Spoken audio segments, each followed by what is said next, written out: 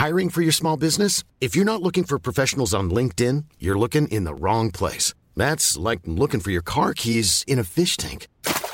LinkedIn helps you hire professionals you can't find anywhere else, even those who aren't actively searching for a new job but might be open to the perfect role. In a given month, over 70% of LinkedIn users don't even visit other leading job sites. So start looking in the right place. With LinkedIn, you can hire professionals like a professional. Post your free job on linkedin.com/people today. The following podcast is a member of the Great Big Owl Hello family. and welcome back to the Keith Cheggers podcast. Or welcome if you've never listened before. Welcome. Hi, welcome. I'm Hannah Norris. I'm your host and I'm here with my husband. Carl Donnelly, And we... co-host. Co-host, yeah. And we are in Australia. Yes, we're in Adelaide. Yes. Has Adelaide got a nickname in Australia? Sadelaide. Oh, is it? Radelaide. Radelaide. There's worse ones, but I can't remember what they are. But it's warm, it's hot. It is warm. We have got a window open, so there's a bit of car passing noise. Yeah. Compared to the beach sounds that we've just been Oh, yeah. near for the past couple of days. It's been so And nice. this is episode 20 of the Keith Cheggers podcast. So if this is your first episode, go back. There's a lot of listening to do because we have been tracing my pregnancy from week 6 and we are now at week 25 of the pregnancy. Yes. And that's what this podcast is about. It's about pregnancy because when I found out that I was pregnant, I realised I didn't know anything, and so started talking to people about it. So we often have guests on this show, but this week it's just me and Carl here Just in us Adelaide. in an Airbnb. Yeah, but we do know people in Australia, so there will be guests in the coming weeks. Yes. Pending coronavirus lockdown. Yeah, we can. Could we do? Yeah, pending that. We should. I mean, I imagine if we go into full quarantine, we probably shouldn't be visiting people while Yeah. you're pregnant. We can. Yeah, so there might just be us then for the rest of the time. We'll work it out as Yeah. the pandemic Well, continues. I did. Like yesterday, I basically thought I had coronavirus. Yeah, you were convinced. Yeah. We drove to we Robe. went from Port Fairy to Robe, Mm-hmm. and by the time you got to Robe, I think you were starting to get a bit convinced. Yeah, because we flew here on Sunday, Monday, Tuesday, something. And I've got a cold since coming off that flight. So my normal instinct, and which is what I think is happening in my body, Rebecca, I'm going to say it lots of times for you, my friend Rebecca said she hates it when I talk about my body. So I'm going to talk about my body all the time today. Yeah, so usually I would just go, I've got a cold, because I've flown a long distance. Yeah. So your nasal passages get all dry, Yeah. recycled air and all that kind of thing. The change in climate from winter, like coming out of winter to coming out of summer. Yeah. It's a big change over here. What's the other reason that I thought would be? Well, you had I had a flu jab. You had a flu jab in your last scan. Yeah. And they said you'll have some flu-like symptoms. Yeah. Most likely within 48 hours. Yeah. And it was a slightly delayed. It's probably 72 hours when you started getting them. So the whole time you were panicking about having the coronavirus, I was quietly confident that you didn't. Yeah, hopefully I don't. I'm But pretty sure I you did don't. start looking into testing, and it seems really tricky to get that. Yeah, I don't sorted. fully think the Australian government have really, Yeah, they got haven't on made it board easy. with They're not how making it serious easy it yet. is. But today we were supposed to be going to visit some babies. That's the point of this trip, that I have some close friends who've had babies. Yes. But I thought it would be best... Well, first of all, I thought if I had coronavirus, definitely shouldn't visit them. Yeah. But even with a cold, I've postponed that. Yeah, so definitely. I think just it's get it's better the today. polite thing to do. But I did learn that with coronavirus, if you are pregnant, as far as they're aware, it doesn't affect your pregnancy. No. So if you do get it, it doesn't have a vertical infection. I think that's what they said. Yes. Which just mean that you transmit it to your baby. So that's all. That's good news. Yeah. So if you get it, she's fine. Yeah. Okay. Yeah. Although I have been doing research because I did get obsessed that I had it.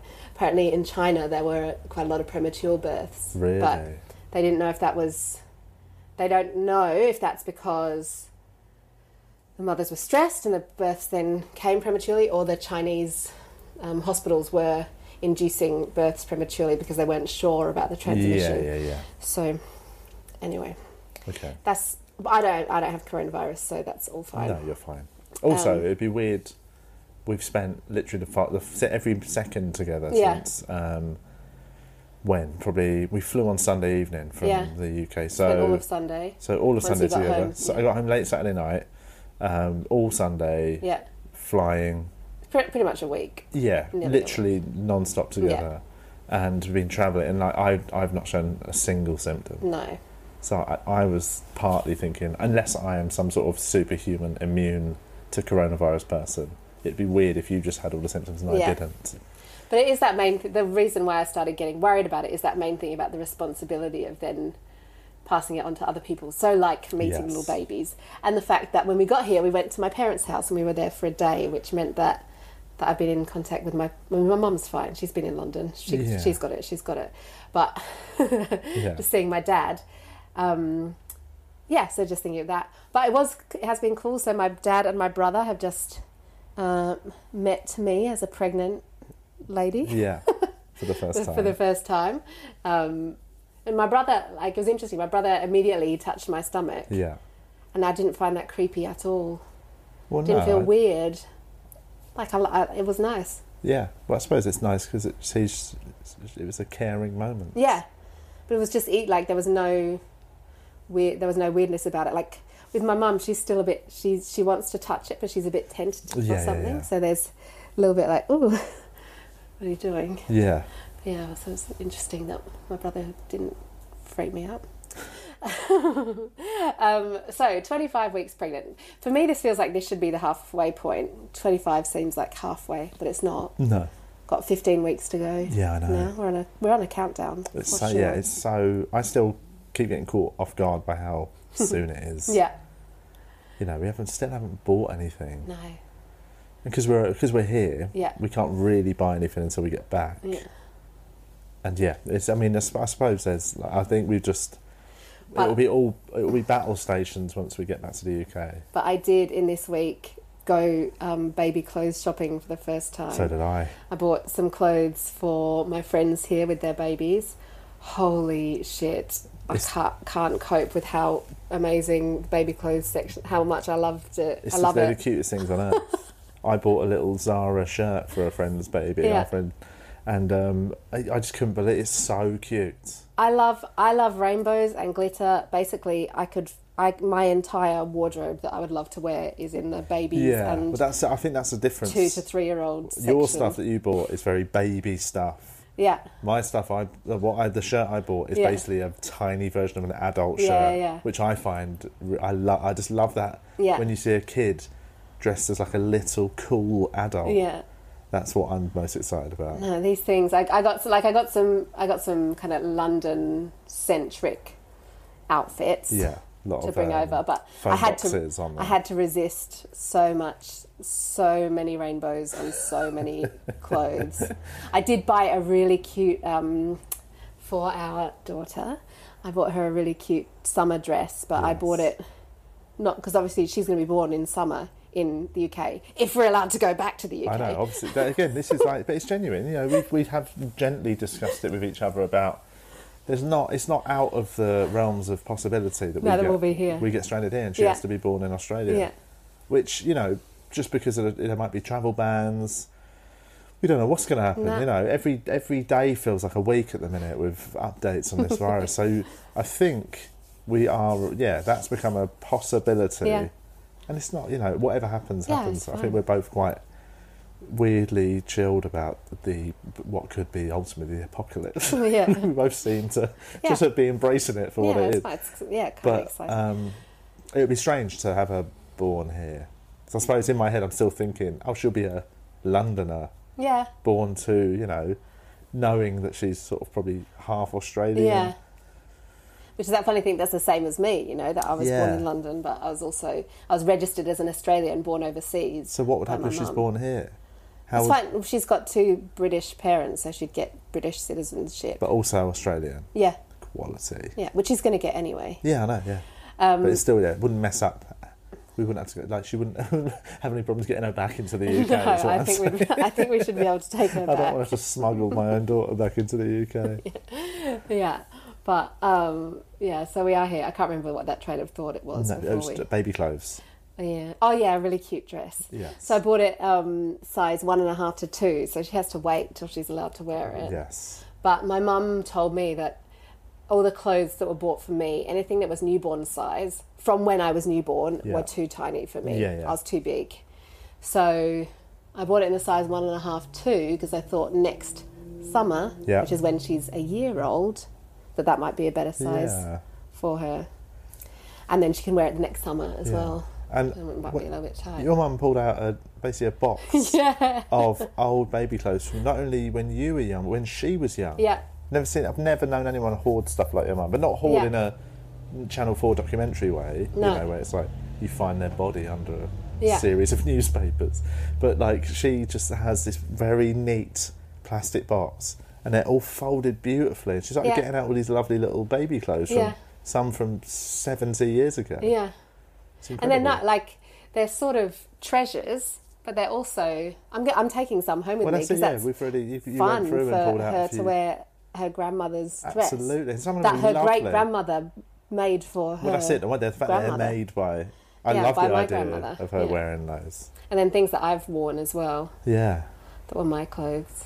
It's excellent. Yeah. So my family don't keep shit. That's what I've really learned since we've been together. Just how many cool like family heirlooms you have. Yeah. My family have nothing. Well, I've even started doing it a little bit. Like, I was going to bring back a bunch of props from the show that we just did, and there was about 12 feather boas. Yeah. Because my mum would like them. Yeah. But I went, oh no, I'm going to keep them. That's a good start to a dress-up box. I think I said put them in the bin, didn't I? Yeah. Yeah. But then you'll see. You'll see. No, I know. I can totally see the magic of it. Yeah. It's just I come from quite a... My family history is don't keep anything. It's almost like being like a rolling stone. Just always get rid of the past. Yeah. Just stay looking forward. And I think that's really shaped me. Yeah, yeah. But I also now I'm seeing the positives of having some sort of anchor of the past and your family history to see. And yes. But it's nice to be able to use them as well. Like, there's those things that can just sit in a cupboard that don't ever... Yeah. That's one thing that I'm really into. Like, if you've got stuff, use it. You know, my mum's got... It's like my mum, the amount of glassware that she's got is out of control. I know, yeah. And the fact that for our wedding, we were able to just use the glasses at home for like 80 people.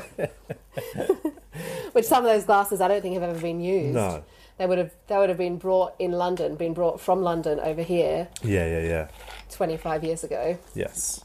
And I like looking at them at the cupboard because there's some really nice glasses. But I've never had a chance to use them, but we got to use them for our wedding, and But this, Carl, there's a fruit or vegetable. Oh shit! What do you reckon? 25 weeks. Yeah. So what was she last week? I can't remember. What's that sweet potato? Aubergine. Yeah, I think it was the massive aubergine. Aubergine. So this week... Or eggplant for our Australian listeners. Yes, or American. And American, yeah. Bigger than an aubergine. Is it a butternut squash? No. Is it near that? Sort of, again, like the aubergine, I think it's a big old organic version. Because she's been a sweet potato. Yeah. What could it possibly be? A big old cos lettuce. We've had a lettuce. It's sort of like it's called a Napa cabbage. Okay. Which is a type of cabbage I've never heard of. Is it like a sort of... It's one of those cone-shaped sort of ones. Oh, yeah. I think that's an American It's like a Chinese name cabbage, for it. no? No, that's kind of the frilly-ish ones. Right. Or that cone... Yeah, I don't even know what they're called. Okay. But this, 13.5-inch long, big old Napa cabbage. Yeah. And that was last night. I felt her foot coming out for the first time. It was just sort of sticking out. You said, come and feel this. And I was like, what are you talking about? And it was literally like, normally you feel the kicks. I felt a load of kicks this morning. But it was the first time she's sort of not just kicked, but prodded against. Yeah. And just kept it. I don't know if it's an elbow or a foot. Yeah. It's almost like she was leaning. It was something that felt like it was, you could break through the seams of your stomach or whatever. Which I know is a thing that happens when particularly, well, I assumed in later pregnancy where you see like the foot kind of come out alien style. Yes. But it surprised me when I felt that last night. Yeah. But it was cool. So on last week, I did a one-day acting course. Yes. Which was really fun. Because you were a couple of days before, you were a bit like because we'd had that check-in with the premature clinic, and they told me to be really more careful and not climb stairs and not do a whole load of stuff that I was a bit nervous about overworking. But by the time Friday had come around, again, I felt like the coronavirus thing. I felt fine. I was no, don't worry about that. I'm fine. And it was so good. It was so good to do it. And when I got there, I reminded the teacher that I was pregnant. Yeah. And she's like, "Oh well, I'll put a chair. You can have a chair over there, just in case anything's a bit too physical, or you just need to be off your feet for a bit." And I didn't need it at all. And I didn't. Yeah, it was. I just participated like I was normal. Yeah. Like there was nothing inhibiting about the fact I also was carrying a baby. Yeah. Which was really cool. It is cool. And I was very happy that I did lock in to do that because I nearly did check out of it because of this idea that it might be too much for me. But and even like the flight, you know. Again, I think we both talked about that it might be quite uncomfortable and all that 24 hours travelling, but you said it was fine. Yeah, it was totally fine. I don't ever do those DVT exercises. You know, in the booklets on the planes, they've got some exercises, and they're basically just really easy. So you can do it sitting in your seat. So you're not supposed to distract the people around you, but just lifting your legs up and down and rolling your shoulders and stuff like that. Because there's extra blood in my body, they need to make sure that it's pumping. Drink loads of water, regular walks. Yeah. That was the other things. That was any time there was a chance to get up and go to the toilet, I'd get up and and the first leg, we had a whole row to ourselves. Yeah. So it was whenever you wanted. Yeah. Second leg, we had a lady on the end of our row, but she was very nice and understanding. Yeah. But I'd always go to the furthest away toilet as well, so I got a bit more walking. Oh, that's why you were doing that. Yeah. I always wondered that, because I'd always go to the little one on the left, the nearest one. Yeah. And you'd always walk down the end, and I just thought, she must really like that toilet. But there was also a cupboard with snacks and drinks at the back that I could get myself, which, again, is a new favourite thing from flights, when you can get your own treats on the flight. It was really good. And last week as well, the day before we left London, I went to a home birth class. Oh, you did? At St Mary's, Paddington.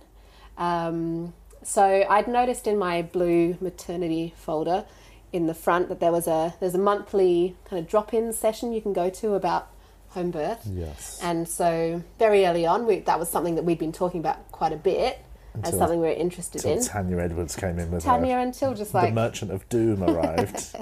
But till also, you know, going to the premature clinic a bit more and having a bit more hospital interaction and feeling a bit more in the system, I guess. Yes. And that home birth sort of drifted away from being possible, I think. Yeah. But I was still wanted to go just to see what it was about and what they were saying. So I had to meet at this little part of the hospital, which I found. And there was an American couple there, and me, and another pregnant woman, and then 2 midwives and a student midwife. And we all went over. So the room we were supposed to be in, they couldn't find the key, or the key had been stolen. So we had to go over instead to a room in the new birth centre at St Mary's. So that was really cool because we got to see the new birthing room. Yeah. And we had the session in there, and they basically said, just whatever you want to know, you guys kind of lead this, and we can answer your questions. So the American couple sort of, they only had like an hour to be there, and then they had to go, and the woman was obviously more keen for home birth, and the father was a bit more trepidatious. And was it their first kid? Yeah, their first child. And the midwife said that's often the case, that the man can be a bit freaked out about the idea of home birth, like... I guess that there's no doctors. It's, again, the patriarchy. I suppose that was, I think I was totally open to it until, I think, basically until Tanya, when we interviewed her, and she just talked about the fact that she had hemorrhaging and things like that that happened to her, that she said if she was having a home birth, she would have had to then be rushed to hospital. Yeah. So I suppose that put in me that reality of all it takes is one little thing to go wrong, Yeah. and all of a sudden the home birth goes out the window and you've got to get to a hospital. And if that thing is risky, then I suppose, yeah. I hadn't really thought about the dangers until she said it. Well, going to this session totally like smoothed out any of those fears and made all of that seem like fears, and from an uneducated or like a space where you don't actually know what happens with the home births. Yeah. So the two midwives were amazing. They are midwives at the hospital. So they're on a team where there's like 6 of them on a team of about 20 who do home births. But when they're not on a home birth shift, then they're working in the hospital as midwives. Well, this is when you said it like that, I remember on the phone, because I remember you called me and I was driving. And I suppose it made me just realise that it's that thing of just how you see it, don't you? Like, in my head I was thinking, well, you know, in a home birth it'll all be hippy dippy sort of, and something goes wrong, it's like, right, let's get to a hospital. But the people in the hospital that are delivering your baby are the people that are at your house. Yeah. Whereas, I suppose, and it must come from some traditional thing of, no, I want a doctor to come in a white coat and fix things. Which is also what they said doesn't generally happen. No, so exactly. when you give birth in a hospital, if you're in the birth centre or the labour ward, it's the midwives that run the births. Yeah. So if there's something where if you do need drugs or anything like that, that's when it goes, either you go to the doctors or they get the doctors to come and say, yes, give them that drug. Yeah. The only time you actually go to see the doctors is if it's going to cesarean, or if you're getting some sort of intervention like forceps or the vacuum thing. Yeah. So apart from that, it's midwives who deliver your babies at the hospital anyway.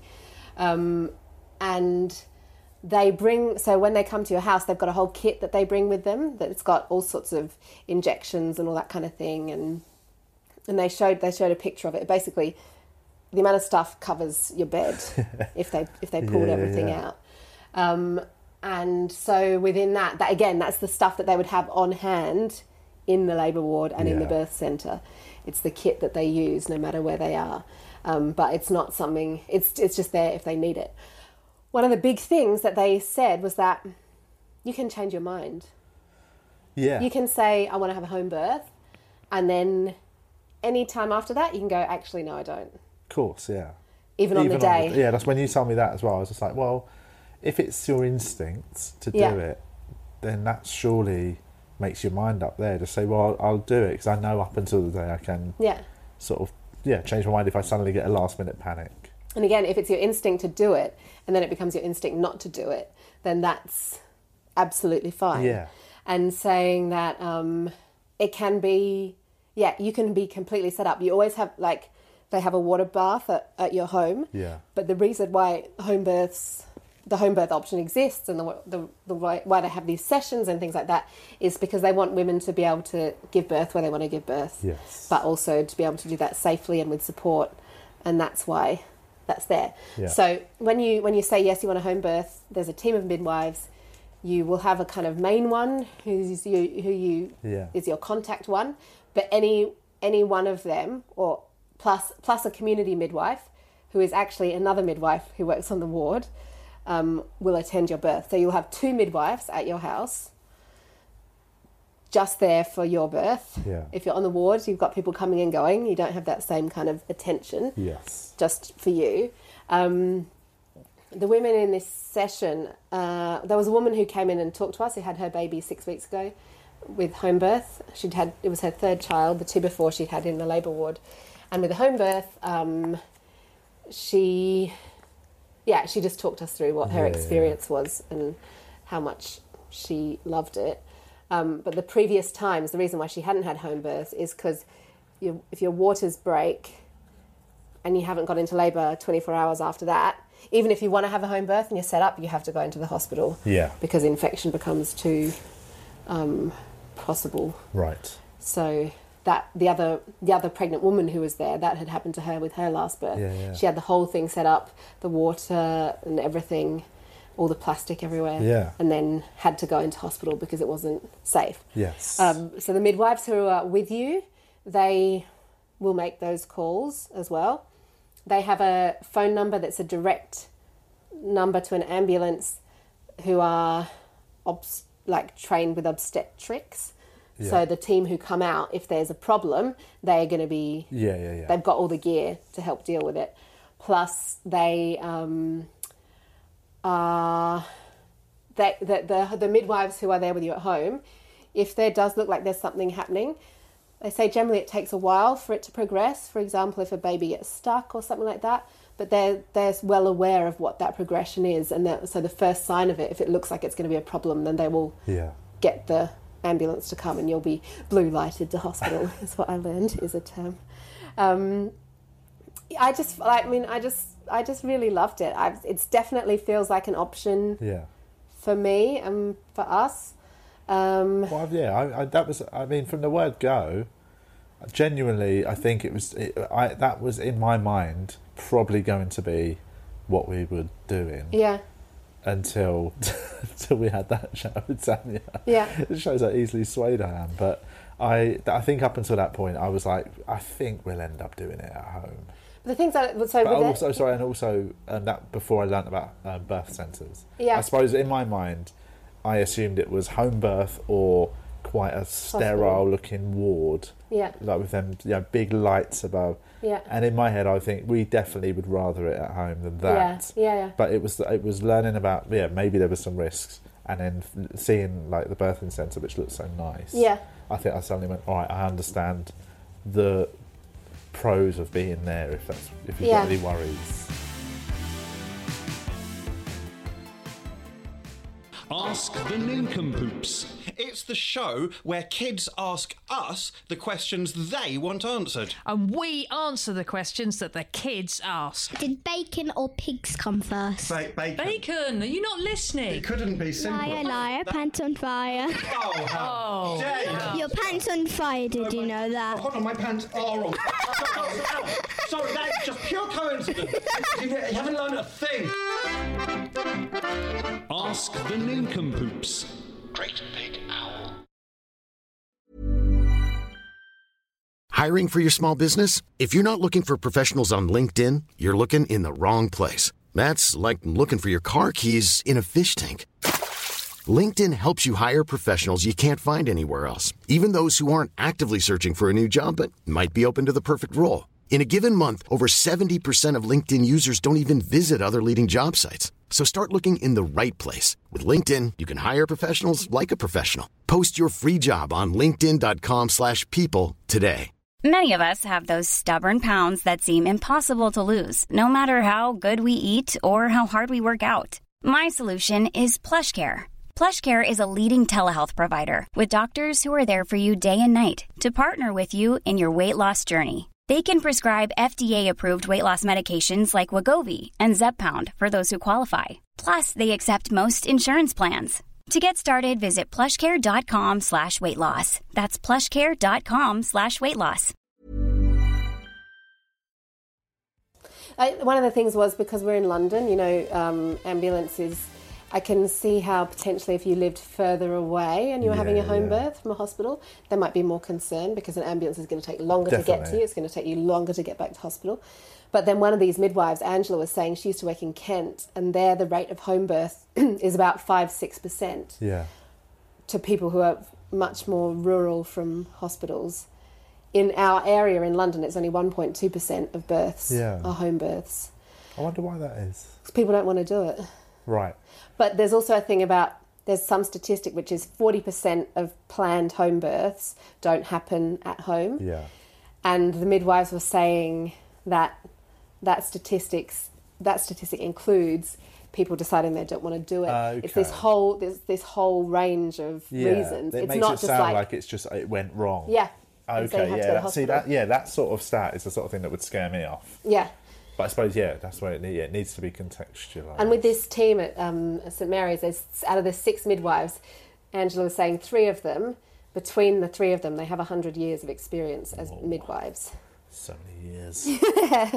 So they know what they're doing. And with the hemorrhaging thing, so there's if you're going to hemorrhage, there's some injection that they give you, and it's something like you can lose a pint of blood before it becomes really bad. Yeah. Basically, they've got the same stuff again that they would have on the ward. And that's the one they'd be giving it to you at the birth centre anyway, or whatever. Yeah. Yeah, I mean, I think, you know, I feel like the pendulum swung a bit back towards we it might still change our mind, and we might not. That was another thing, is because I'm 40,000 years old, that it might not be an option. That might push me into a high risk category. With the fact there is a pandemic, by the time we get back to London, they might want people to do it at home to save going to hospital. Well, so I think it's now, with what's happening medically in the world, I think we have to. I think people are probably going to have to be a bit more, free and flowing with their decision making. Another thing, I was like, apparently it's really good because in your home you've got your own bacteria and natural flora. Which one's the animal? Flora or fauna? Flora. Oh, yes. Flora is the bacteria. Your home has your own natural flora in it, so it's the safest environment for your baby to come into. Yeah, it would be nice as well. I'm like, do you have to do anything to your house? Do you have to sterilise it? And they were like, nope, don't do a thing. Mm-hmm. Keep it, roll around a bit. Go out in the garden, get dirty, roll around. Yeah, leave the dishes in the sink.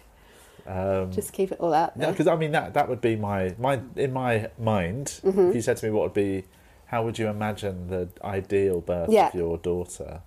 I definitely would think it would be at home, in a pool, preferably with you not having it too long and painful a birth. Yeah. As easy going as possible. This is like ideal. I know everything always changes, it would be at home. Yeah. Back doors open into the garden. Yeah. Some of my hippie music playing. Yeah. Bit of incense. Yeah.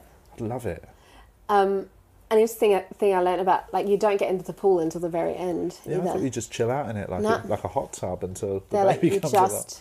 You kind of you do it. You do your business for a while, and then when it's close, then you get in the pool. And also, I remember, was it Esther Manito was telling us about when she had a shower and how nice that was. Yeah. How much that relieves pain. Like, again, in my mind, the thought of you being able to just go into our shower, like things like that, just the more comfortable you are, that rather than just go into a hospital shower. Yeah. Just it'd be nice if you just walk into our shower that you go in every day.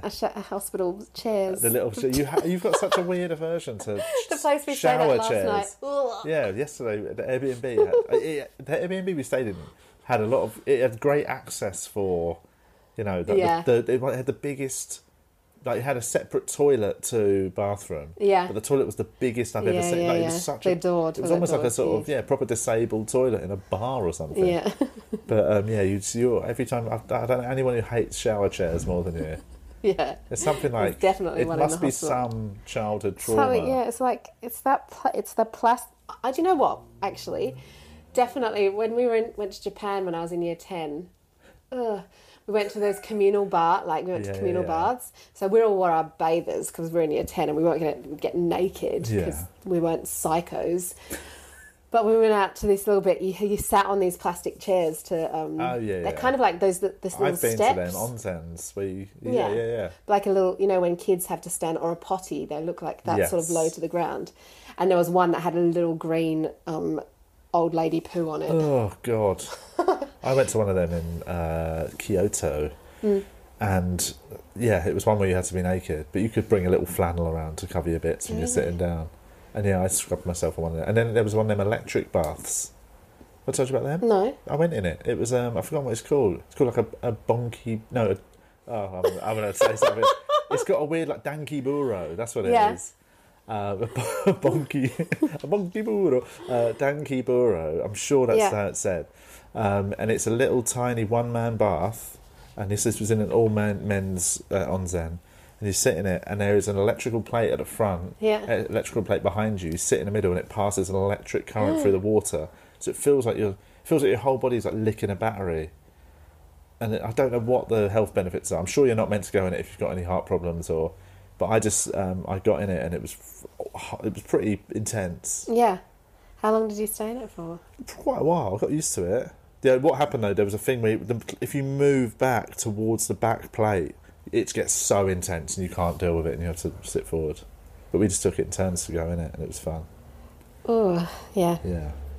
But Yeah. it's what I'm saying is, Did you have to sit on a gross chair to be in it? No, that was made of like tiles. Once you're in it, it was Yeah. built in.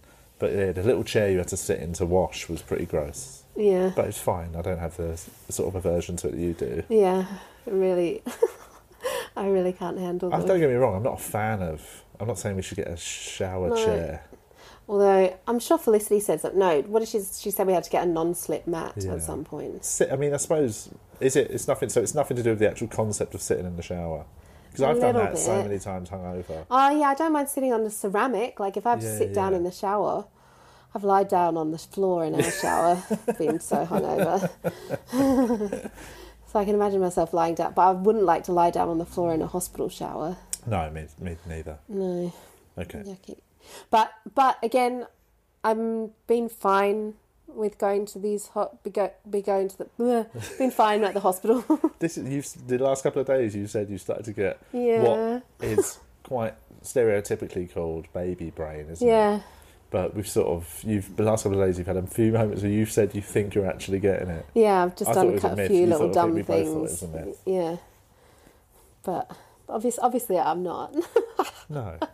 You heard that last non-sentence. That was fine. So yeah, that's the home birth thing. That was a really big part of the week. So we basically, when we get back to Australia, I think they want you to tell someone as soon as possible if you do want to do it, because then you get to start meeting the midwives. That's another thing. It's just about the relationship as well. And you said they were very nice. Yeah, I loved them. I loved them. I really loved them. And they were like, when I told them my postcode, they're like, "You're ours," and I was like, "What?" Because we're with Queen Charlotte's Hospital, and Queen Charlotte's and St Mary's are combined under Imperial Trust, and they were like, "No, you're ours. You're one of ours." So if I do decide to do it, I could get them. Yeah. Even though I'm sure the Queen Charlotte's ones are really nice as well. And they did say, like, sometimes they will help each other out if there's, because that was one thing you asked me, what if there's no one available? Yeah. And you need to have a baby and no one can come. Oh, God. They said because I've got to deliver it. because they say you're much more hands-on as well. One of the things, and in the Ina May Gaskill book that I read, the birth stories one, and that kind of the farm and having babies there, how part of being a midwife is actually sitting back and letting it happen. Yes. And not getting too involved. Yeah. Yeah. It was almost like Monique was saying on the... with Josh being Howie was saying, that Josh, they were very... They sort of allowed them to get on with it, and which I like the sound of... I like the sound of being actually involved rather than just sitting there holding your hand and going, "You're doing very well." Yeah. That sort of traditional... The old traditional role was the bloke wouldn't even be there. Show up at the end, have a cigarette outside and meet your child. Yeah. And then it went to like a bit more hands-on, be there. And I think now it's I quite like the idea of being involved. Yeah. Yes. Yeah, I'm into that as well. Cool. And apparently the midwives, they stay around until 2 hours after the birth. They clean everything up. Oh, right. So just hang, just chill. We'll just watch a couple of episodes of Succession. Oh my God, I need to watch more Succession. And with the cleanup, that was another Tanya thing. She was like, "Oh, imagine, you wouldn't want a home birth. Why? Yeah. You'd have to clean it up." I never actually thought about that. It's not like the midwife's going to deliver the baby at home and then just leave and just go, "Right, you guys can clear up. You just got a newborn baby." Yeah. Yeah, we'll come and pick up our stuff once you've cleaned up. Yeah. Obviously, they're going to do it. They said what they do, when you pump the pool up, you get water in the pool. It goes to 37 degrees, stays 37 degrees. When you have to deflate the pool, basically, and you can use that pool in whatever room in your house where it fits, or where you feel most comfortable. In the garden? I don't know about in the garden. We've got all our plants though, so it's kind of like being in the garden. Yes, true. Then you attach a hose to the pool and you pump into your toilet, and that's what gets all the baby water and blood and everything out of it. And then they said there's some bits left at the bottom, but there's a lining, and you just fold it up and put it in the bin. Oh, really? Yeah. Where's the placenta in all this? That's come out. I don't know. I didn't ask about the placenta. In my smoothie. Yeah. Ooh, yuck. A little bit. Yeah. I'm genuinely starting to come around to this idea of doing some weird thing. Yeah, I'm sure there's a ritual. Get the barbecue going, get it on, light a fire, dance around it, eat it. This is in the 2 hours they're still there. No, I think so they then should, report me to the I think they should have social left services. before that happens. Although I'm probably sure they've seen weirder things. I'm sure, I'm not too much weird. That would be up there. Get your cape on and your special stick out. Yeah, which are real things Special for magic listeners. stick, yeah. That sounds like Yeah. you're taking a minute. I have got a cape and a special stick. Yeah. So yes, let's see if that's what happens. Yeah. But I think, at the minute, I think it's quite fun Yeah, I'm thinking really about it. But into we it. know that we don't know what the Yeah. next couple of months have in store for the But NHS, or even if we're going to get back to have it as part with the NHS. I think if anyone's interested in a home birth and there are these sessions, like just go and find out about it and talk to the people at the hospital who do that and who offer that service, because they were pretty amazing women. Yeah. I really liked them a lot. With the hospital as well, I learnt a thing. Can't remember if I talked about this last week, but that we've had no doctor's appointments. Yeah, we didn't realise. Yeah, so apparently every time we have a scan, then we're supposed to go and have see the doctor or something afterwards. But that wasn't made clear to us at any point. So we've just been going for scans and then just Just going home.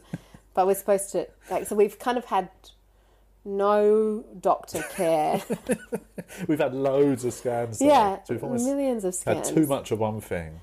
Yeah. None of the other. Yeah. So in terms of kind of making any sort of birth plans or being referred to, we haven't done any of that. No. And we were supposed to be doing that. So we've got our first one booked for 34 weeks. Hi, this baby's coming out in a few weeks. Yeah. What do we do? Yeah.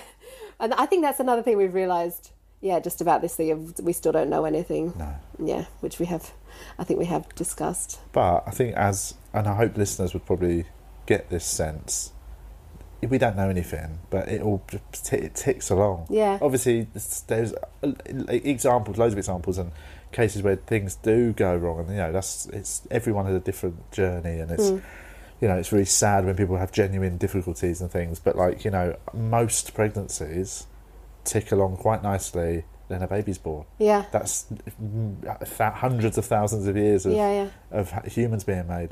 So I do think, even though we don't know anything and we've just been charting the course, actually the underlying thing is everything's been fine. Yeah. And I don't think sort of even with sort of having precautions and being... Well, when she was too big. Yeah. And then found out, it levelled out. Yeah. Your cervix has fluctuated, but it's not got to a worrying point. There's loads of times where we've had little moments.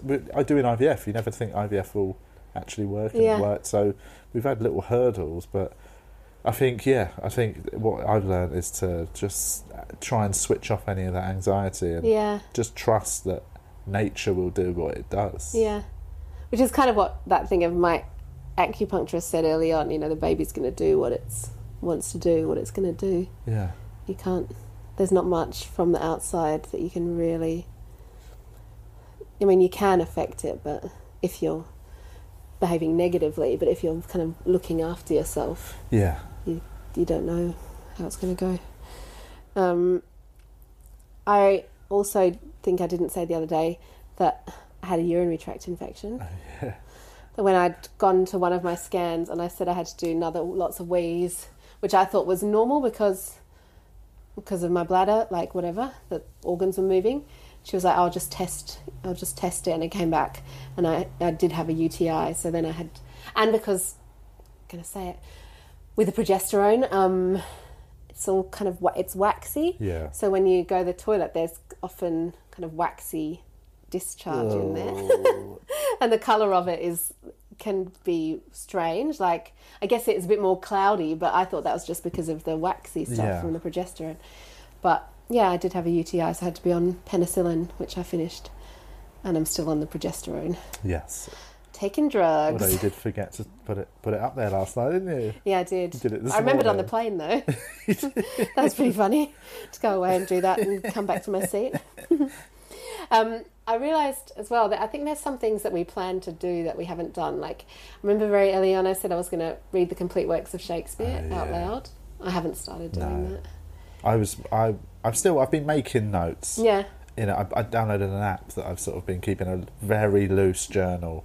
When I say journal, I mean, that's meant to be every day. I'm talking like when I think of something, I'll put it in. I've not done one for like a week. Yeah. But my plan was to keep a proper journal and then turn it into some sort of book. Yeah. So that's not really happened. But, you know, I think I've got the basics of notes. Yeah. So I reckon I could go back and fill in the gaps. Well, yeah, we could be on quarantine. Exactly. If we get stranded in Australia, I won't. Yeah, quarantined, then you can. I'll have about a month to just. Then you can write. To write my memoirs. And one thing I talked about maternity pay ages ago, so I finally looked back at that, which I need to get sorted and happening now. You were telling me, so you've started reading your book again. Well, yeah. So it's a book I've mentioned now about 4 episodes. I keep getting distracted and reading other books. Finally, I brought it with me. Last couple of days I've got really into it again. It's Dr. Gordon Newfield and Gabor Mate's Hold On To Your Kids, Why Parents Need to Matter More Than Peers. Mm-hmm. I'm loving it, actually. I really loved it. It's small print and small spacing. It's a long old one, yeah, but it's I loved it when I started it. First quarter of the book I was like, I'm really into it, and then I got distracted by other things. And every time I'd try and pick it up again, I was in a bit that was a little bit clunky. Or a bit, I just wasn't into as much. Last couple of days I've really, really loved it. I was telling you earlier on about a little thing. Let me see if I can find it. It was something. Oh, one of my favourite things was I was telling you yesterday when I was in the bath reading it. Yeah. About manipulation. Mm-hmm. It's this bit where it basically says modern parenting tends to be either. To get kids to do something, you either reward them or punish them if they don't do it. So you reward them if they do, punish if they don't. And actually, if you look at that fundamentally, that's manipulation and coercive control. And coercive control. And that makes it sound like it's a bigger thing than it is. But what I think they're saying is, no one who learns anything under duress really learns it, do they? No. You don't. To teach someone manners, you don't punish them when they don't act like that, because then they're not learning to do it for the right reasons. The value of what so it just talks about being quite wary of that when you are, obviously it's necessary sometimes, in the extreme cases you have to sometimes put boundaries in where you're like, if you don't do this, this will happen. Yeah. But that shouldn't be the standard, which I think a lot of modern parenting is. So I know it's very easy for me to sit here saying that we haven't even got a daughter yet. She's still very much in your body waiting to come out. My body. In your body. But I just really love that. Just that as a little rule to try and stick to not use that manipulation as the first port of call. Yeah. Always try and keep it as natural as possible. Well, I've always liked that, particularly reward and kind of that sort of thing, as... in terms of relationships with food, how often dessert or sweets or things like that can be a reward for good behaviour. Yeah. That's a way that it gets into your brain that, this is what I do if I'm good. I deserve this. I've been really good. I can eat this. I can eat this stuff, which is what can create bad relationships. Yeah. So I'm trying to think. If I can see it here. They did some tests about. Oh, I can't remember. Hang on. Monetary rewards. One group was to receive a monetary reward each time a puzzle was solved. The other was given no external incentive.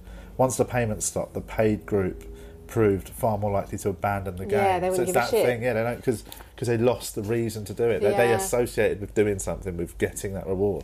So I really just like that. That's what I've always found it interesting about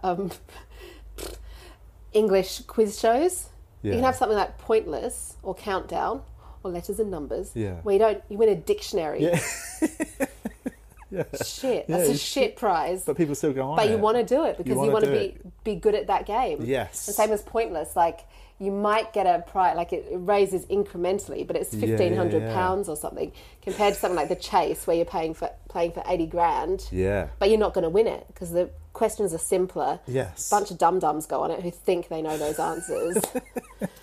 and they don't. Yeah. That is another example of this same theory. So when we have a daughter, I'm going to try and try and teach her rather than coerce her into doing things. Yeah. Okay, Carl. Thanks. You've been very good. Now I'll let you have your ice cream from doing the podcast.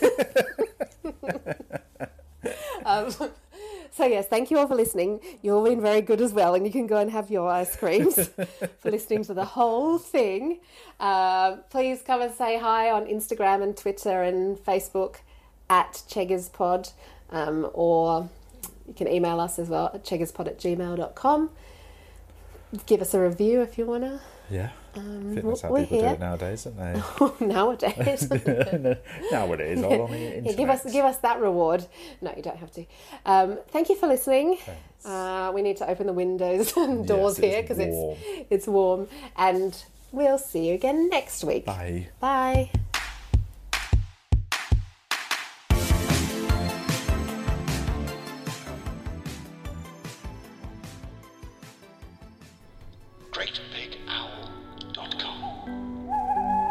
Oh, hello you. My name's Tom Price. Hello, I'm Dave Cribb. You should come and join us. Every day we do a podcast called Cabin Fever where we talk to loads of comedians who've had to cancel everything else in their lives. So they come on our podcast instead, don't they, Dave? Yeah, it's an isolation podcast. Dave, were you yawning at the start of that sentence then? Was it just a little yawn? Yeah, it's basically the Great Big Owl Isolation Podcast. We'll have people on from all our podcasts, from your Rule of Threes, your Brian and Rogers, your Musicals, your Bitchins. If you like any of our podcasts, if you like any of those people, chances are they'll be logging onto the Zoom call and just chatting because, let's face it, they got nothing else to do. Also, there'll be a quiz on the bill. All right, see you soon. Lots of love. Cabin FE 83709. Oh, that's our Twitter name.